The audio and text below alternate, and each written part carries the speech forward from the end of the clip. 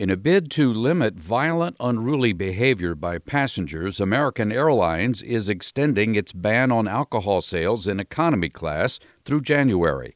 American's original ban was set to end in September. Southwest is the only other domestic airline banning alcoholic beverages. In spite of the economic shock delivered by the COVID-19 pandemic last year, America's retirement savers have never been on more solid financial footing. Fidelity Investments reports 401k account balances have hit an all-time high, rising 24% from the second quarter of 2020.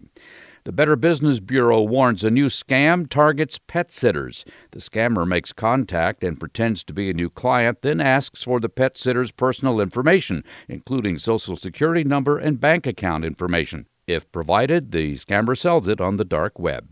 I'm Mark Huffman. Learn more at ConsumerAffairs.com.